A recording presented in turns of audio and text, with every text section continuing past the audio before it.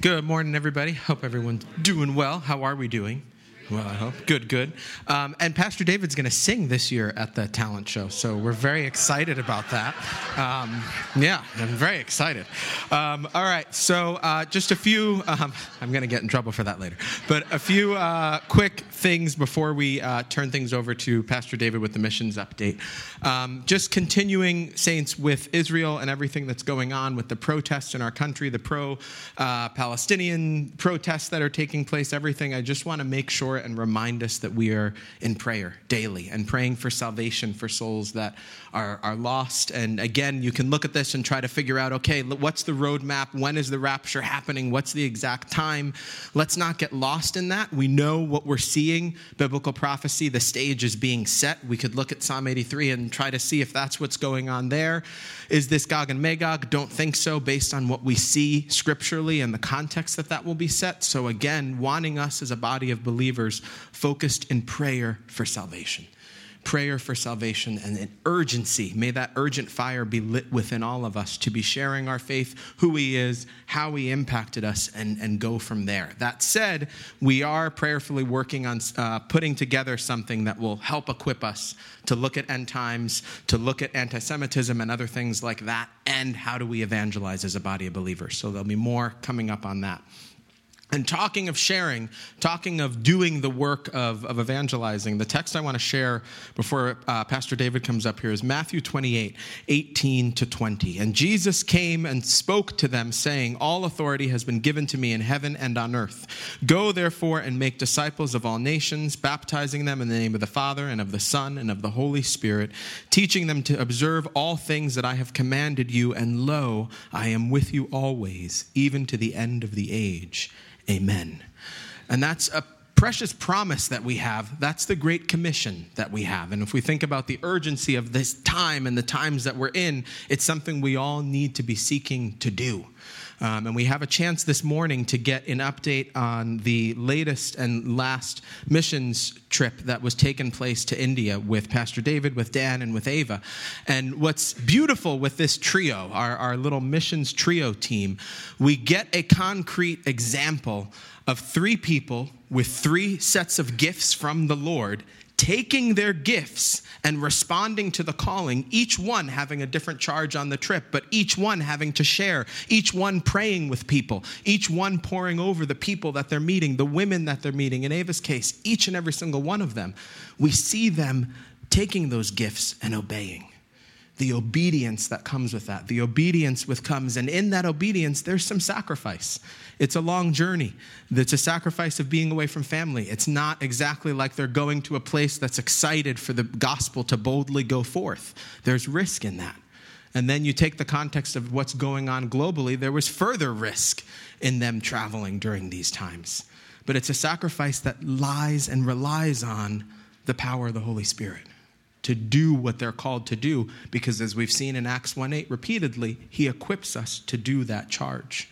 And it's timely that we're doing this, because today is the start of a month dedicated to prayer for the persecuted church. And today is, again, that start of that. I suggest Voice of Martyrs to the body. They have some great resources so you can be in prayer over the course of the month and delve into those things. But it's a blessing that here within our body of believers, our little church in Chapel Hill, North Carolina, gets to extend its arms through this. So I am excited to hear about this update. And for those who are visiting for the first time, Pastor David's actually the founding pastor of the church. So it's exciting to get him up here and hear his heart and hear everything that the Lord has done, and get Dan and Eva up here to share also. So let's open up with a word of prayer and then bring them on up.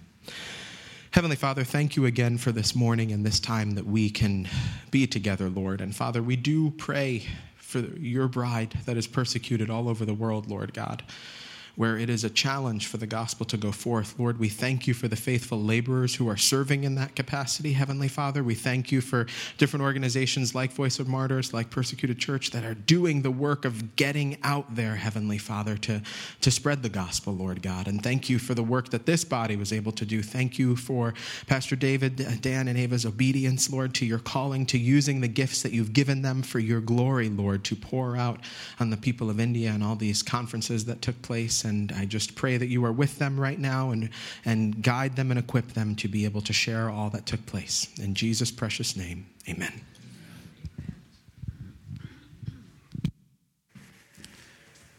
Well, good morning. It's good to see your smiling faces again from this direction. This trip, for me, it was 16 days. For Dan and Eva, it was even longer because they had something they had to do in India before our mission started. But we've been engaged in ministry as a church in India since 2017. That's when we made our first foray over there. Dan and Eva have been involved much longer than that. And it was something that, as the pastor of the church at the time, I never saw coming. I always thought that we would be involved in missions in our hemisphere. I actually thought at first it would be Haiti. And the Lord spoke to me and said, not Haiti for now. I'm going to send you this Haitian guy later. You'll have plenty of ministry with him later. So it wasn't Haiti. And by the way, you're going to be playing guitar at the talent show. So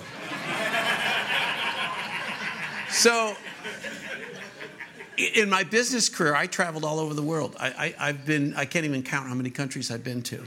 The one country I never did business in was India because it was too hard.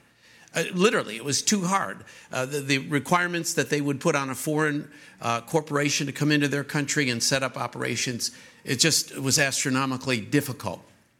Never been there, didn't really know much about the people. And so it was a surprise to me when the Lord placed on my heart and on the heart of the leadership of our church that India would be the focus. We can't do everything. There's worthy ministry everywhere. But as a church of our size, or any size, you got to make choices. And you got to listen to the Holy Spirit, and He will point you, He will direct you, He will open doors for you.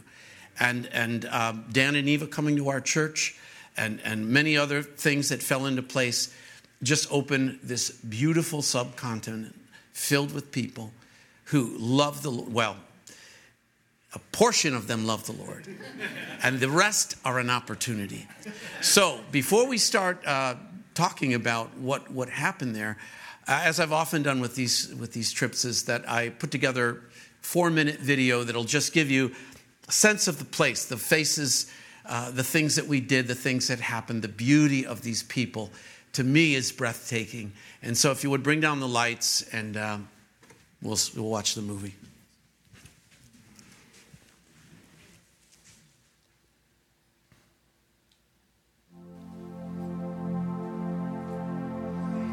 Your church is beautiful. Your church is broken, but you are holding us together in your arms. At times we are shaken, but never forsaken. Jesus, you're making us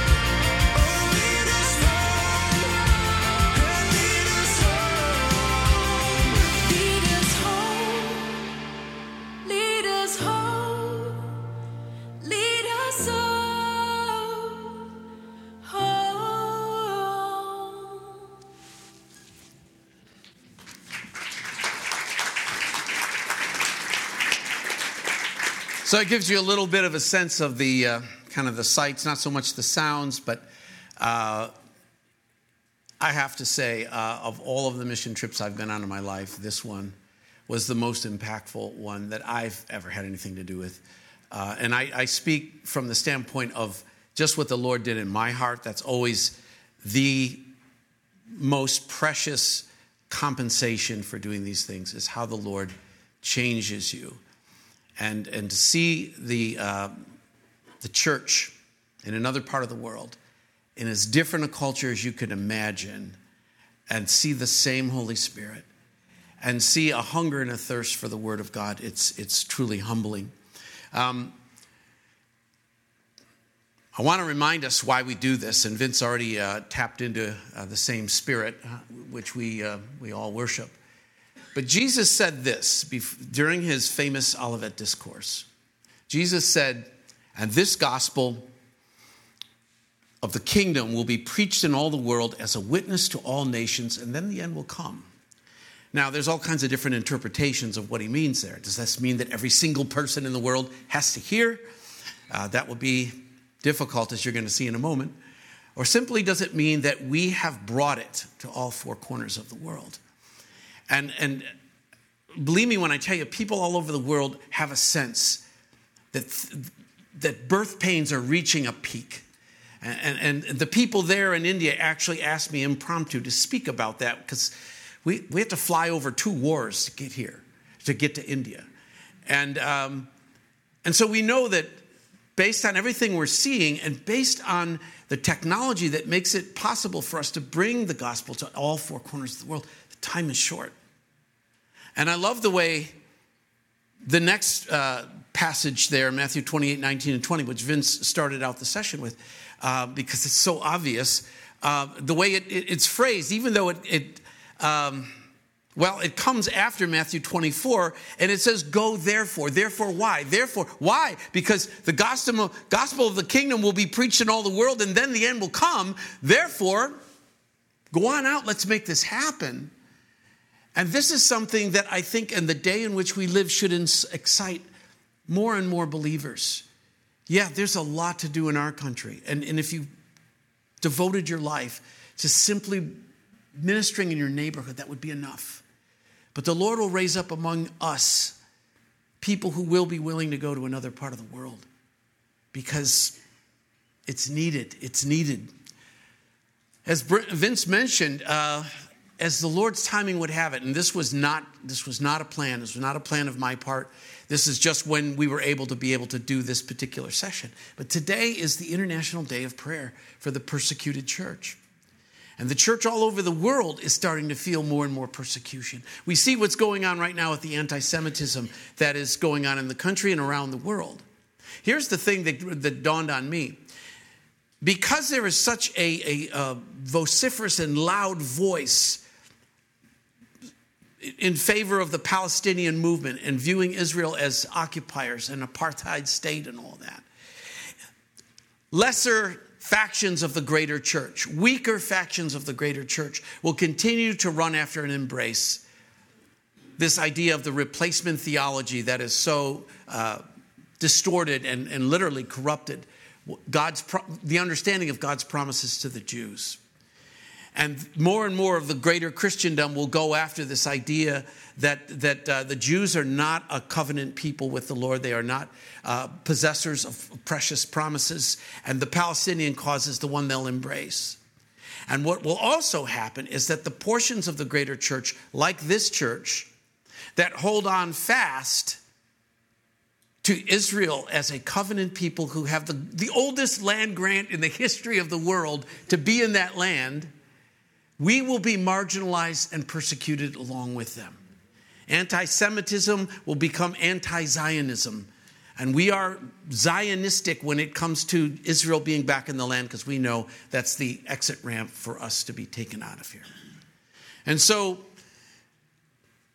today is a day when we really should be celebrating exactly what we're doing here. Just a few words on the challenges of ministering in India and therefore the opportunities. It's the largest country by population in the world, 1.4 billion people, 25 million babies born every year. It's like adding, just from India, it's like adding the country of Australia every year to the world's population, okay? 80% of the population is Hindu. 14% of the population is Muslim. You realize that India is the third largest population of Muslims in the world, behind only Indonesia and Pakistan. And then 2.5% thereabouts. And the Christian numbers are a lot more sketchy than the others. But about 28 million people in the country are Christians. 22 official languages. Over 120 recognized languages. We were at a severe disadvantage. Dan only knows about 110 of them. But seriously, it is, you move 50 miles down the road, you're in a whole different world. The opportunity is this. There are 2,300 unreached peoples in India. That is to say, no one has yet come there and said, let me tell you about Jesus Christ. Let me tell you about the idea that your sins are forgiven. And so there's a vast opportunity there. The concentration of Christians in the country, it's not well distributed. There's concentrations in the Northeast, there's concentrations in the South, and in a lot of other places in the country, you become a Christian at pain of death. And so this is a challenge, but it's also an opportunity. Additional challenges come from the political and socioeconomic issues of the country. There's the Bharatiya Janata Party, BJP. It's the party of the current Prime Minister Narendra Modi. And this is a party that has as its principal objective to convert or to drive the country into the direction of being a Hindu-only country. And this promotion of Hindu nationalism is something that is encouraging a lot of the state governments to get ahead of the game and to actually put in place laws that make it illegal with strict and severe punishment for converting someone to another faith. So evangelism basically is outlawed in, I think it's about 9 of the states right now.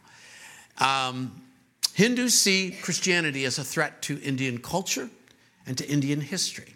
And there's a very specific reason among many. First of all, of course, Hinduism is considered the oldest religion in the world. We know differently, but it is considered the oldest religion in the world. And it's all over the country of India, obviously. We've all heard many times about the Indian caste system, the way in which the society is ordered, and it has religious connotations because reincarnation is a big part of the belief system there. And so if you are of a low caste, it means it's something that happened in your earlier life or your previous life has destined you to that lower caste.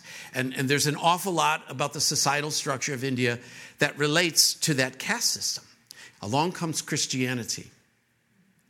And in Christianity, there is no hierarchy of worth in the eyes of Christ, right? Even in the Roman times where Jesus lived in, you have Onesimus and Philemon, a slave and a master, and they're both part of the church. And Paul's pleading on behalf of the slave to say to the owner, receive this brother as a brother. And if there's any debt that he owes you, I'll pay it. Jesus said there's no Greek, no barbarian, no Jew. We're all equal in the eyes of Christ. And the greater church of India treats all as precious in the sight of God, as equal in the sight of God. And so this grades against thousands of years of culture and religion. The Constitution of India, if you were to read the individual rights section of the Constitution of India, would look very much like ours. Religious freedom is guaranteed in their constitution. The question is it practiced in the individual states, in the individual villages? And we've found very clearly that that is not so. According to the missionary organization Open Doors, India is the 10th most dangerous country in the world in which to be a Christian. We hold our breath every time we cross the immigration border in India because they're going to ask questions sometimes. Why are you here? What do you do for a living? I'm a teacher. What do you teach? Middle Eastern history.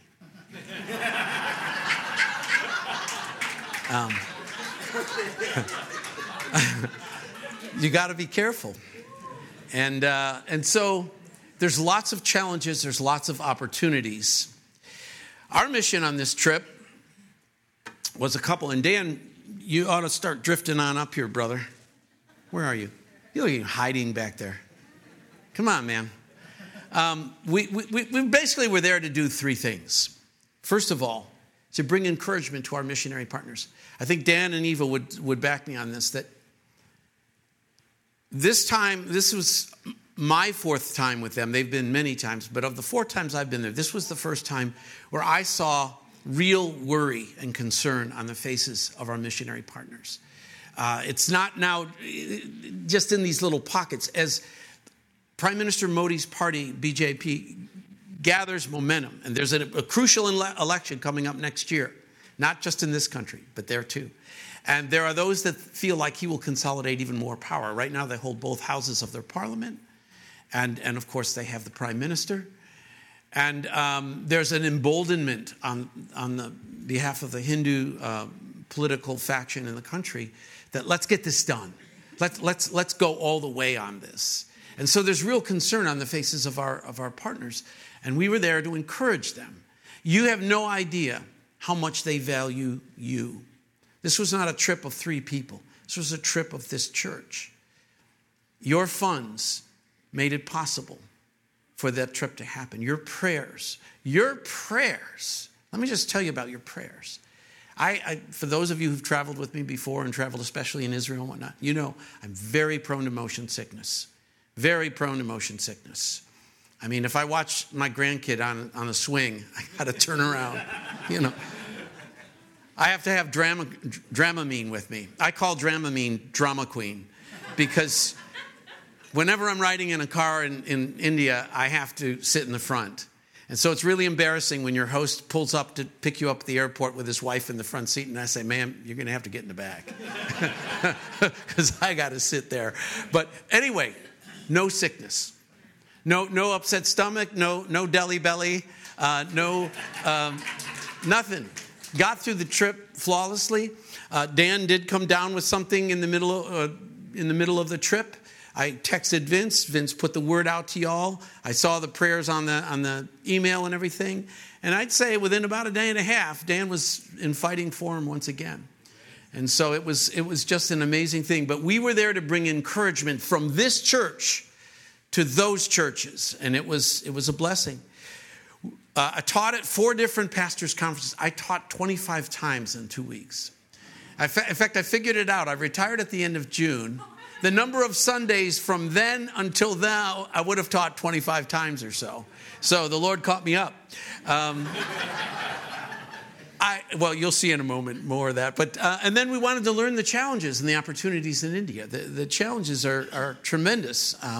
So our first stop was Delhi. And Dan, I really need you to come up here because I want you to talk a little bit. Where's that other microphone? Oh, there you go. Come on, Dan. You can do this, Dan. Dan sells himself short. I have to keep telling him, Dan, don't think like that. The guy is... Dan and Eva are the greatest spiritual partners I could ever imagine having. Just as Vince said, unique gifting in each one of them. And to just be... you can stand next to me. I'm not going to... We just spent 2 weeks together. Give me a break. Just the bright lights. Yeah, I love the bright lights. So we stopped first in Delhi.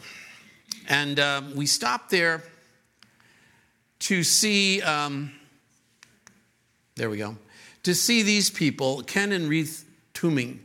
They are the partners that we have in Manipur. And Ken is the founder and president of Rayburn College and the school associated with it. Dan, why don't you tell them a little bit about Ken and Reith and why it was so important for us to see them on this trip. We had to bring them to Delhi because Manipur is a battle zone. Yeah, so God gave us an opportunity to go to Manipur last year with Pastor Dave, and it was one of the stops that really touched our heart. We spoke to high school students and college students and staff, And there was such a reception for the gospel that they really wanted us to come back again, to have more of that ministry of the word. But it really broke our hearts that we couldn't go there anymore. We might not be able to ever go there anymore. And so we brought them, paid for their tickets, and they came to really visit with us about the conditions there. And Pastor Dave, I think you took a recording of some of the conversation. I did. Right? And before we get there, I just wanted to say, God is so good. I mean, the way he orchestrates things. Here we are, we're talking to them. They feel like they're living in a battle zone. They could very easily lose their home. They could lose their university and their school. Because these two places, the university and the school, Jesus is everywhere. It's on the walls. It's taught in the schools. Ken's vision is that he is developing workplace and neighborhood evangelists. He's training them in life skills to hold jobs like accountants and engineers and whatnot. But each one of them is going to be carrying the gospel into those places. And that's really his vision, as an evangelical one. So here we are. We're trying to encourage this fellow. And we're in the restaurant. And it's the restaurant in the hotel we're staying at. And the waitress is coming and she's doing things. And Reith, Ken's wife, notices the name of the young lady. That's her right there between Eva and Dan. And she's from Manipur. And she come to that place because obviously she had to get out of there as well. And so it was nice that Reith and Dan were able to, and Ken were able to encourage her. And she was a little light for them. And then as we're sitting there, Eva spots across the lobby a Mennonite couple. And she says, wow, what's the chances of a Mennonite couple being in the middle of India? So Eva being Eva, she just goes over and starts talking to them and brings them over. And that's them right there. They're from Ohio. They've been ministering in Manipur for 6 years. And so just to have these people come around Ken and Reith to say, hey, we're here for you. We feel what you're going through. We love you and all that. It was sweet. It was great. So here is Ken, and I hope you can hear this. We asked him to just speak to us for a few minutes about what happened there, what's going on there. So if it's too noisy, because there was noise in the restaurant and you can't hear it well, maybe we'll just cut it off and we'll kind of summarize it. But let's give it a try. So Ken and Pastor Dave and I visited Ken with Eva last year about this time. And we were so blessed to minister to the college students, the high school students. Now this year we cannot go there because the airport is closed and all this conflict. So Ken, we invited him and his wife to come meet us in Delhi to tell us what they're experiencing and their situation.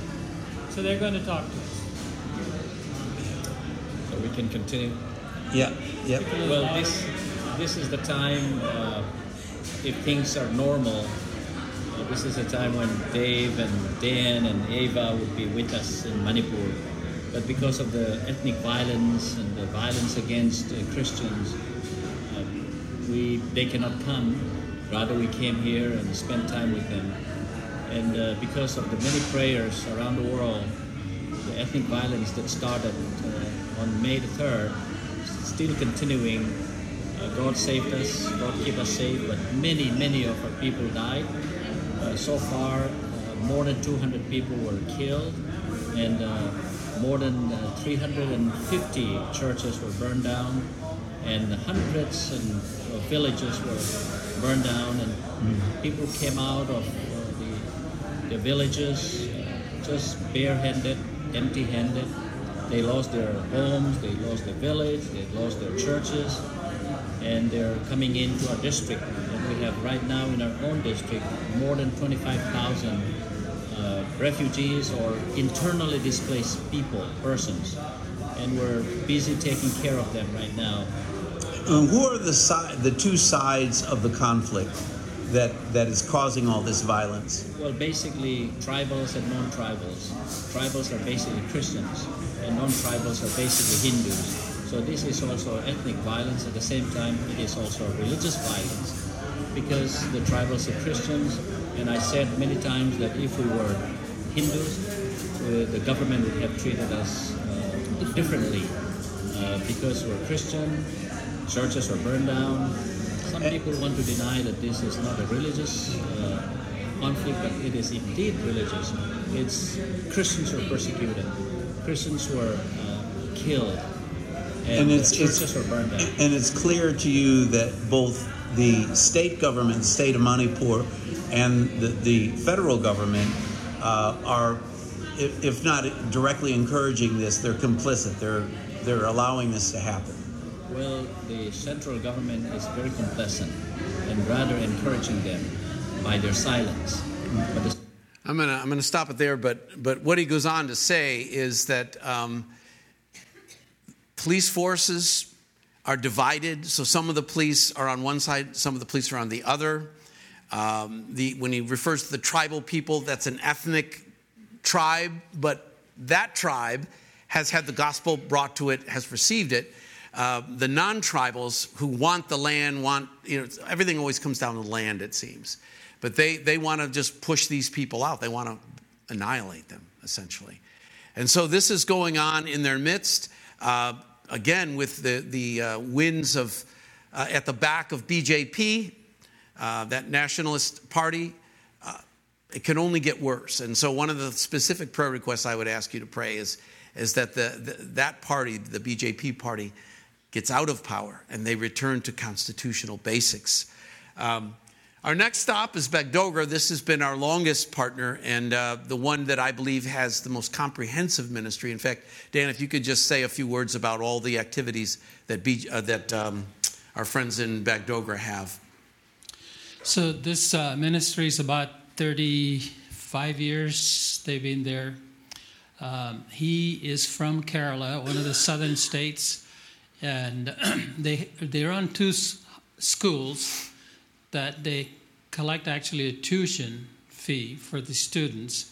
Education is very important in India, so a lot of people are willing to pay for an English medium education, a fee. So they use all the income from the two schools to establish missionary teams, evangelism teams to reach unreached people groups. So that's the focus, and that's sort of how they're funding their ministry into the small areas of that area, district. We arrived there during one of their huge religious festivals, Durga Puja. Puja simply means festival. Durga is one of their goddesses, one of her features. You can't quite see it. This was a shrine that was set up in our hotel for the puja, and she's got 8 arms. So if you're ever driving behind somebody and they go to make a left turn and 4 arms come out the window, you're behind the goddess Durga. And they got these little temporary shrines they set up alongside the road, and so this was going on while we were there. The first stop that we made, you saw some of it in the video, was the Children Blessing Center and School. And Dan, why don't you say a few words about that place? So this ministry to the children, there are lots of children in these communities. Obviously, you can't help every one of them. They've selected about 300 kids. And many of them don't have parents. Right. During COVID, they lost a lot of their parents. So some of them are orphans, some of them uncles and aunts are taking care of them. This is a day program. They come into the property. During the day, they get served 1 meal a day, plus tutoring, educational side that happens. So and of course the gospel. Otherwise they would be dropouts. And Christ has given, his love is shared with these students. One of the things that was brought to our attention, with resources being limited, and as Dan mentioned, they get 1 good meal a day from this program, which for a lot of those kids might be the only meal they have in that day. Right now, they are feeding 250 kids a day. They have an opportunity to feed 50 more. And so we talked about it a little bit with them, and there's, you can feed one of these kids for about $1 a day. And so there's a need there. I think those 50 kids could be fed for a year with about $18,000. And so one of the things that as we came back, we were kind of ruminating about is the possibility of making it possible for people in the church who want to, much like Compassion International used to do, associate yourself with one of these kids. and be able to help in the support to feed that child for a year or however. So we're going to discuss it with Vince and with the rest of the elder group, and might come back to you with that opportunity. But we'd really like to help these kids. When you have the opportunity to see them and to understand how important that day is to these kids, not just the physical feeding, but the spiritual feeding.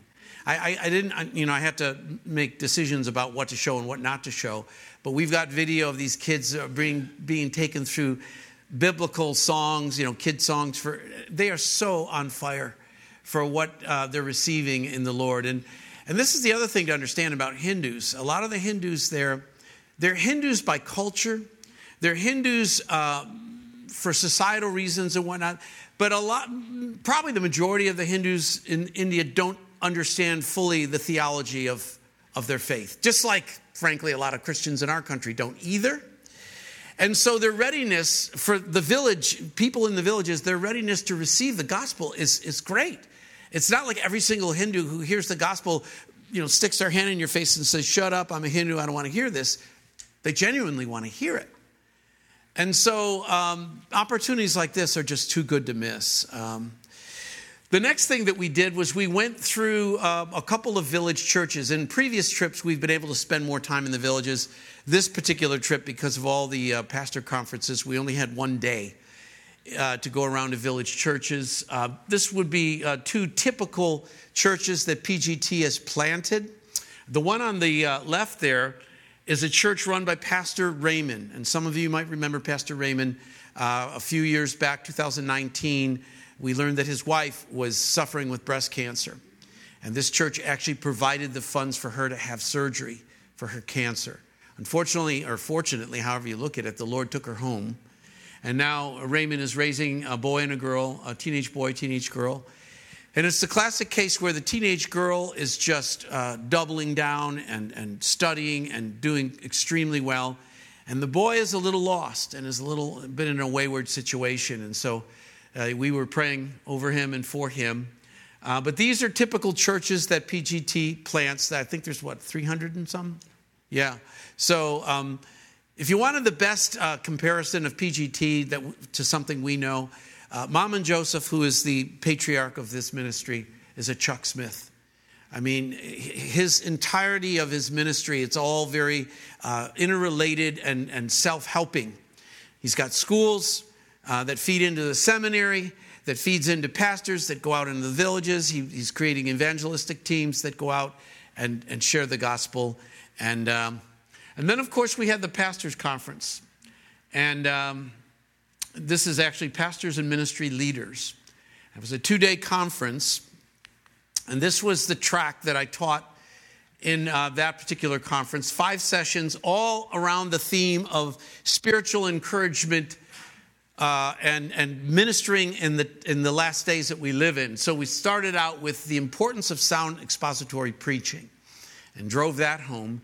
Secondly, the profile of spiritual leadership in the church, which is needed there. One of the big needs that we were told by every single stop we made is that the pastors that are pastoring these churches, they understand the transaction of salvation very well. They understand salvation by grace through faith. They understand the need for repentance. They understand the need to go out into all the world and to share the gospel. But their understanding of the foundations of the faith is relatively weak. And so what these pastors need is deep teaching. They need to be taught deeply themselves so that they in turn can go out to their villages and teach that way. So those first 2 sessions were very, very important. The third session, the healthy church body. This is all about, if you're feeding your sheep right, what would they look like? What would your church body look like? What would the older women be like? What would the older men be like? What would they be doing? What would the young folks that are coming up in your church be like if they are receiving sound teaching and good spiritual leadership? And for those first 3 sessions, Titus chapters 1 and 2 was the text. And then session 4 was all about ministering in the midst of persecution. Very timely, very topical for them. And frankly, I believe it is for our churches here in America as well. And then finally, revival. And I taught a similar message here during May. just to fire up the people to say, look, you see things changing in the world. You get an uneasiness about the way things are going. You see how the world is becoming a darker and more violent place. Now is the time to allow the Lord to light the fire in a way that can transform your home, transform your church, transform your village, transform your nation. And so we were all about that. This is Muncie Mammon. He is the son of the patriarch of PGT. He's got a segment here. I'm just trying to watch the time. So I'm gonna move on from that. But essentially what he is saying, now they're in the Northeast. You saw there that star in the upper right. And in that area, relatively speaking, being able to share the gospel has been fairly easy and without a lot of violence. And it's been a really solid place, and PGT and other ministries have made solid grounds there. But if we were to hear what Muncie has to say, he'd say, the winds of change are blowing in our face. And we're starting to become more and more concerned with the movements on a national level, but also the movements. This is West Bengal State, and West Bengal kind of comes at this very moment. Comes down the side of, there's what they call the chicken neck and that little piece off to the right. But then if you go right down the right side of the main part of India, that's all West Bengal State, where Calcutta is, where Mother Teresa ministered. And that's been a pretty good hotbed of Christianity, but things are changing there. And it's becoming more and more of a place for concern in the ministry. So our next stop was Madurai. And there our hosts were Pastor Joshua. You see him there standing next to me on the left. And then John and Prem Bushy on the right. They're over there on the right side of that other picture. Tell them a little bit about John. When I went to school in Minnesota, John was my roommate. And so the Lord touched his heart. And long story short, God sent him to India, and he's married one of the missionaries' daughters from there. And now they went back, after working for Microsoft for many years, they went back to work among the community of Irlas. They're a backward community and very unreached people group. So they work among those people group there. And so we still keep in touch. And he said, we'd love to see Pastor Dave come and teach here. So that's kind of one of the first times that we've been there. Dan's too modest. Okay, John told me his testimony. John was a hellraiser. John's the same age as me. He lived through the 60s and 70s. And he was right there with the rest of us, sex, drugs, rock and roll. That was his life. All of a sudden, he's spending every day with this guy in a dorm room in Minnesota, and he gets saved. Dan leads him to the Lord, and he gets saved, not just a little ways, all the ways. Changed his whole life. He's been over there ministering. Super, super guy. His wife, awesome sister in the Lord. Brother Joshua over there. Now you see, this is what's known as CSI, Church of Southern India. It's part of the Anglican Communion, okay? And Pastor Joshua is ordained in that church, but if Pastor Joshua were with you, he's one of us. He's not a high church guy in the way he's made, but in order to be able to tie in with the ministry of that church, and this is St. George's Church in Madurai. It's the biggest, oldest church in the town, and the thing I love about the greater church in India is there's no, like, sometimes you see the church in America as silos. There's the Baptist silo, the Methodist silo, and they don't have a lot to do with each other. There, because they're such a minority and they're under the pressure all the time, there's a lot more fellowship among the churches. And in the spirit of that, Brother Joshua, okay, so he ministers sometimes at St. George's on a Sunday morning. Other times he's out in the village churches. Super guy. And on our way there, we got there on a Saturday night. On our way there, Dan said, I talked to John, and you're going to preach 2 services tomorrow. I had no idea, nothing, was not preparing for that or anything. And so lo and behold, there I am preaching in this Anglican church. The guy that's sitting in front of me there to my right, or to the right of me, is the pastor of the church. You see him in the other picture. He's the guy in all the white robes. And it's kind of intimidating to be preaching in someone else's church. It would be like Vince is sitting right here. And I'm, and there he is. And, but it was a cool experience, to be honest. It really kind of brought me back because I was brought up in a Catholic church. And then after this first service is actually the bigger one, communion, the whole 9 yards. They brought me in the back room with the pastor brought me back there, and their elders are there. And you probably can't see it, but the guy in the far right of the picture is holding a big wad of cash. They were counting the offering, and it's like, oh, okay, cool. And so anyway, it was a great experience. And then we did the same track of Bible studies there. There were two different conferences we did. We did one the first day, and we did 4 of those sessions. I think the one we left out was the middle one. And then the same thing on the second day at a whole different church. It was actually a hotel conference room, and it was the church. And so we did 2 conferences with 2 different groups of pastors. By the way, in the course of the trip, we spoke to probably 500 pastors and church leaders, okay, and taught them this track and another one that I'll show you in a minute. And so the one on the left was the first pastor conference. The one on the right was the second one. Good translators at all of those. Our next stop was in Hyderabad. And you can see we're making a lot of tracks around the country there. Hyderabad is where Good News Bible College and Seminary exists. And they've been a partner of ours now for about the last 3 or 4 years. It is a ministry that has bricks and mortar classrooms and teaches that way, but then it also has a really good learning management system online where they put all their teachings online that anyone in India, indeed the world, can access. These are the folks that I did an entire study of the book of Revelation in 33 installments with them, and that's on the the internet. You'll see me speaking Telugu. And it's funny. It's like those old spaghetti westerns that Clint Eastwood used to do. But anyway, I taught the same 5 sessions you saw in the previous 2 stops that we made. But then I did a second section of teaching that they specifically asked for. They wanted teaching in both Daniel and Revelation. And, Billy Judson is their leader guy. And he said, we want you to teach the book of Daniel and the Revelation. I said, how many months do we have? And so the challenge was, how could I give them a meaningful study in those 2 books in a reasonable amount of time? And so what I did, I took the book of Genesis, the first 11 chapters of Genesis. Crazy place to start for a prophecy study, but it's actually a good place to start. Because I wanted them to see what's known as the meta-narrative of the Bible.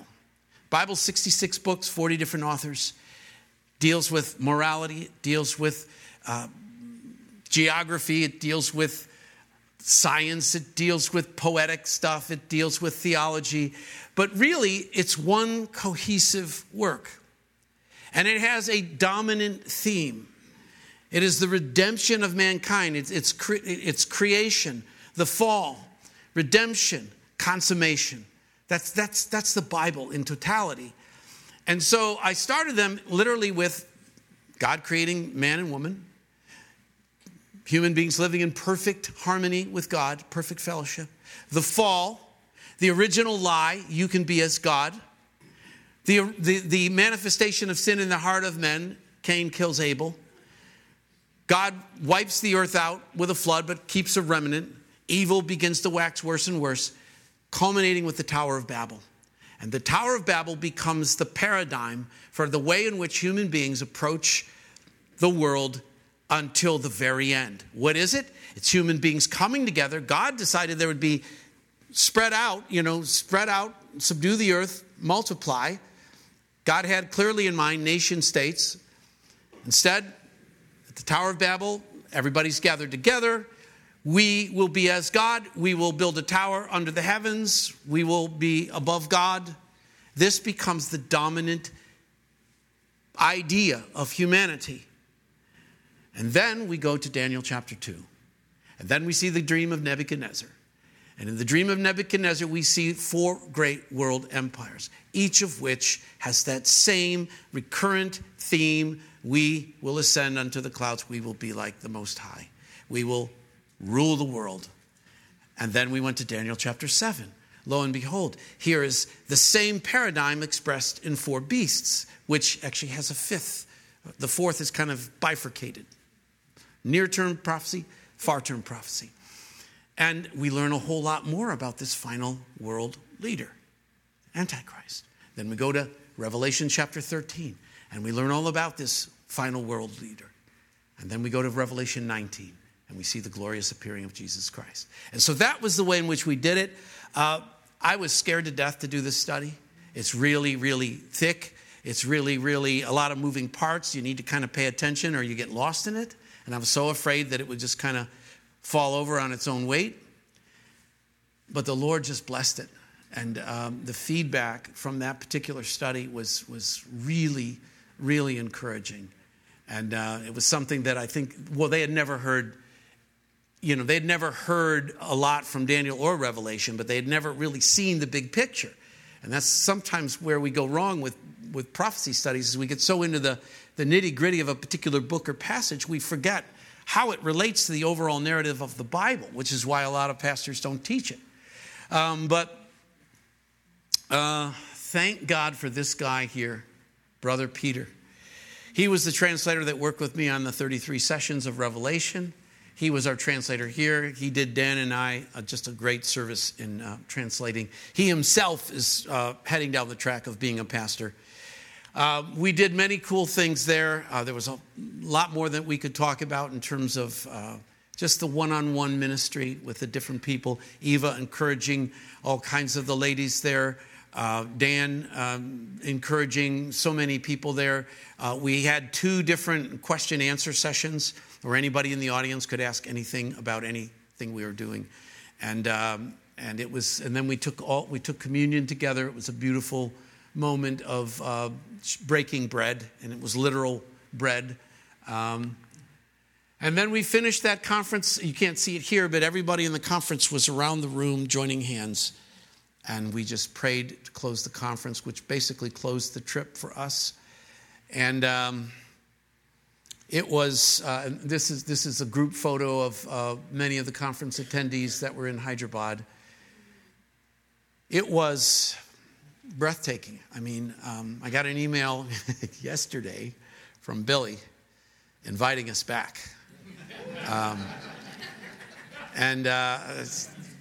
Don't know about that, but it was life-changing for me personally. The feedback we got from the people there was that it was a great lift in their ministries. And there were a lot of young people. One in particular came up and told me how excited he was to get into his own ministry and how much he felt the Lord's pull on his life to take him into the pastorate. And man, that's what it's all about. And I mean this when I say the Indians are full of enthusiasm for the Lord. They have a hunger for the Word of God. They need to be taught deeper. They need to be taught deeper. They are of the same mind as us in terms of the value of comprehensive learning in the entire counsel of God. They just need help with that. How can you be involved? Well, first of all, this is International Day of Prayer for the Persecuted Church. The persecuted church expands by the minute. More and more and more of the corners, sections of greater Christendom are becoming oppressed people, becoming persecuted people. You folks have only seen the beginning. Get around, talk to some people who have come from these other churches, and they will tell you that life is changing for them rapidly. Job opportunities that don't materialize or that go away, lost jobs. Homes that they can't move into certain places or they lose their homes. People who treat them roughly. People who shut them down and shut them up. That's coming. And so pray for the persecuted church. Pray for the Church of India. The opportunity there is enormous. I mean, it's enormous. Dan and Eva make fun of me because when we're in the car, I like to film the street scenes. And I could sit here and show you hours a video of those street scenes. But what captivates you is it's so different from what you know. And the vast majority, maybe everybody you see in that frame, not saved. Every one of them heading for certain and eternal destruction. It's heartbreaking. Give to worthy missions.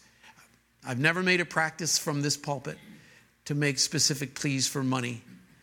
But I want you to know, $1 in India would blow your mind with what it can do. It can feed a kid for a day. Put him in a school where he hear the gospel.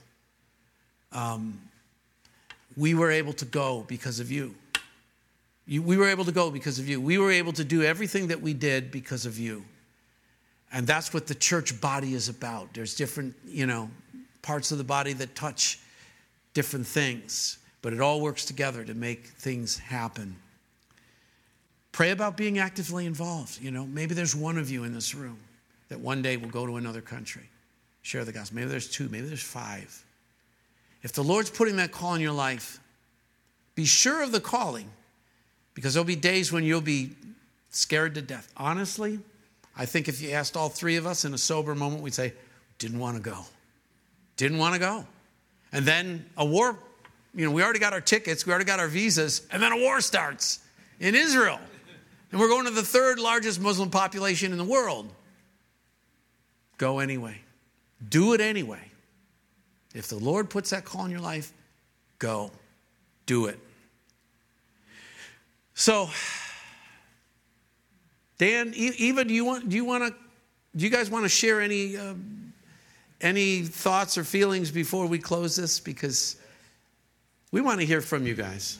Okay, I would kind of say a couple of things. This guy here, he's just so much fun traveling around, and oh look, he's motion sick again. Oh, that's so good.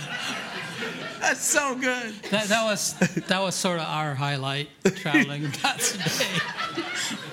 No, seriously, I mean, that was cool. Again, this is not about us. This is not us. This is God working through the church, and a lot of you sacrificially give for these ministries, and that makes it possible for us to go. Yeah. And this Child Blessing Center, $1 a day provides one good meal.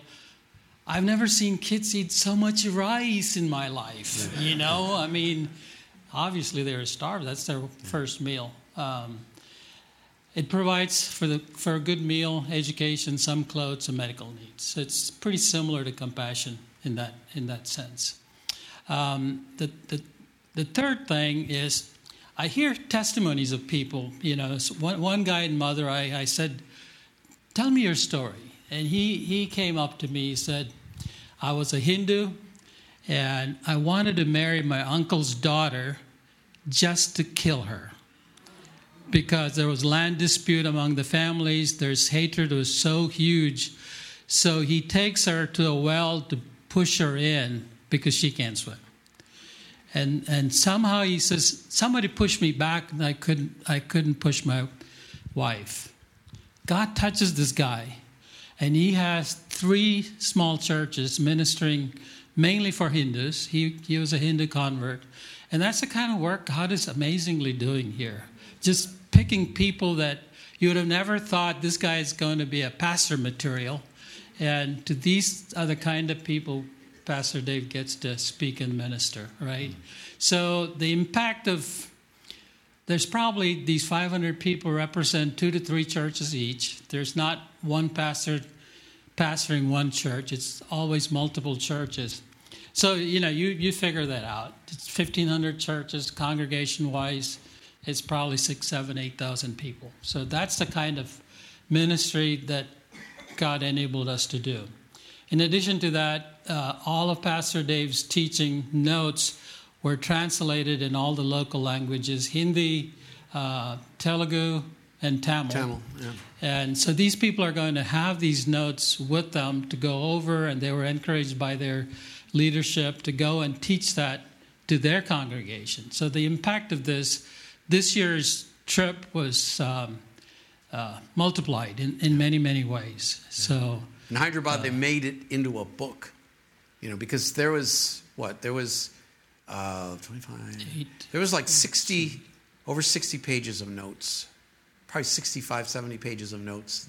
They had an English book, and they had in Hyderabad a Telugu book. And in the other places, they just did the local language there. So it was impressive what they did with it.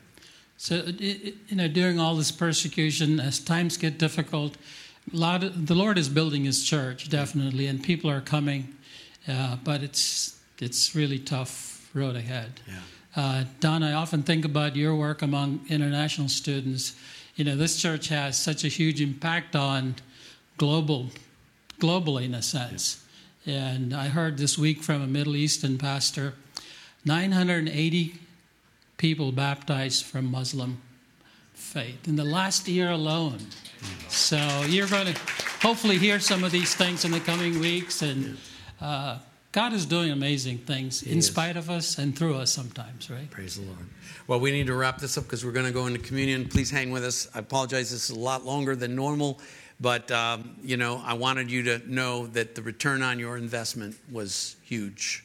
So, Vince?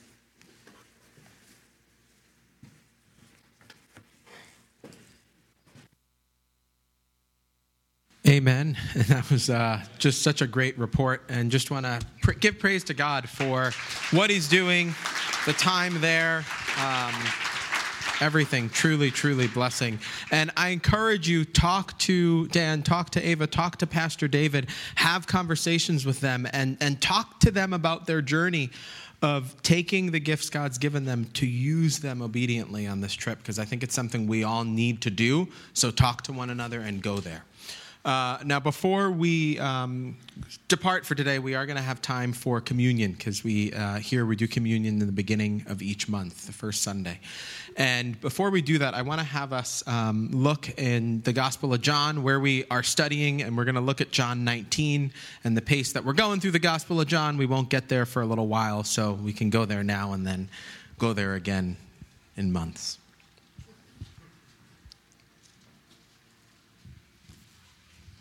Wonderful. And before we do that, while we're going, I just want to offer a word of prayer for everything that we just discussed with India also. Heavenly Father, thank you so much for the work that was able to take place for your glory over those few weeks, Lord God. Thank you for the health that you gave. Thank you for the traveling mercies that you gave. Thank you for the protection. Thank you for the way that you orchestrated every single detail of this trip for your glory, Lord. And even in the story at the hotel with the folks from Manipur, Lord, the reminder of how you are continually orchestrating each part of our lives, Lord, and we just need to obediently follow you. We need to trust and obey, as that old hymn says, Lord God. And we just pray for every seed that was planted on that trip, Lord, through the conversations that Dan and Eva and Pastor David had, through the teachings of Pastor David, everything that took place, Lord God, that it would bear fruit for your kingdom, Heavenly Father, and that each and every single person in the moments of discouragement or whatever may come, Lord, they would be reminded of the seeds that were planted, Lord, and continue running the race for your glory. In Jesus' name, amen. Now, as we come to communion, John chapter 19, verse 28. After this, Jesus, knowing that all things were now accomplished, that the scripture might be fulfilled, said, I thirst. Now a vessel full of sour wine was sitting there, and they filled a sponge with sour wine, put it on hyssop, and put it to his mouth. So when Jesus had received the sour wine, he said, it is finished. And bowing his head, he gave up his spirit.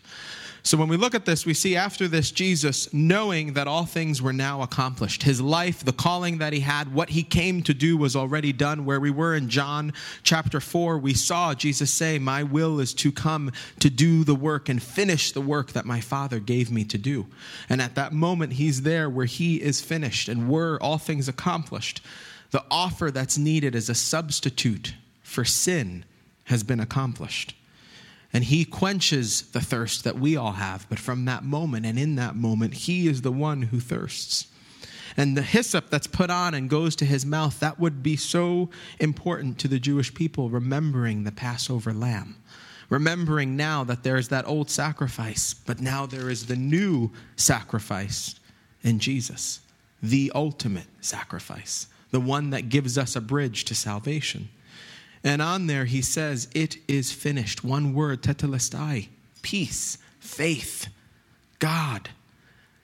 Now a bridge is given for us to be able to have that through Jesus Christ. It is finished. What's finished? The promises, the prophecies that were to come are finished, and the bridge to the prophecies to come is finished. It's built. It's there. The sacrifices and ceremonies of the priesthood finished, no longer needed. To have access, there's one man between God the Father. There's one mediator, Jesus Christ. Perfect obedience to God is finished through Jesus Christ on the cross. The satisfaction of God's justice, death for sin, finished on the cross. The power of Satan, sin, death, finished on the cross. That's what we come to the table for remembrance of. The cross is life. If you don't know Jesus, if you're sitting here and it's your first time in a church and you're like, I don't really know who this is, the cross is life. It's eternal life. It's where we recognize I'm depraved, I'm useless, I have no hope, I need a Savior. Jesus, come into my life, take the wheel, let me be who you need me to be for your glory alone. The cross for the believer needs to be a place of perpetual surrender. Daily, saints.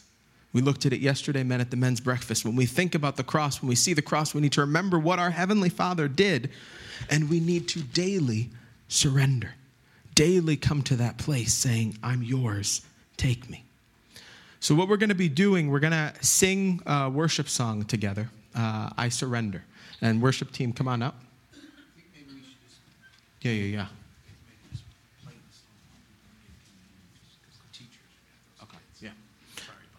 So, and we're going to have I Surrender going, and I just want to encourage you to take time before you come up to think about the lyrics that you're singing, to go to that place of surrender, of putting everything down before him.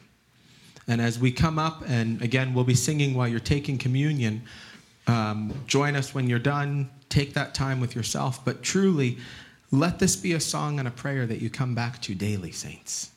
Remembering it's finished on the cross. He's done the work, your new creation in him, but we need to surrender daily. Let's pray. Heavenly Father, thank you for the gift of the cross, Lord. Thank you for salvation, Lord, and thank you for this gift of communion, Lord, that we get to remember this sacrifice, Heavenly Father. We get to remember that you paved the way for eternal life, to the Holy Spirit dwelling in us, to being able to run this race for your glory. So we thank you, Lord, for this gift. We love you, Lord, and we praise you. In Jesus' name.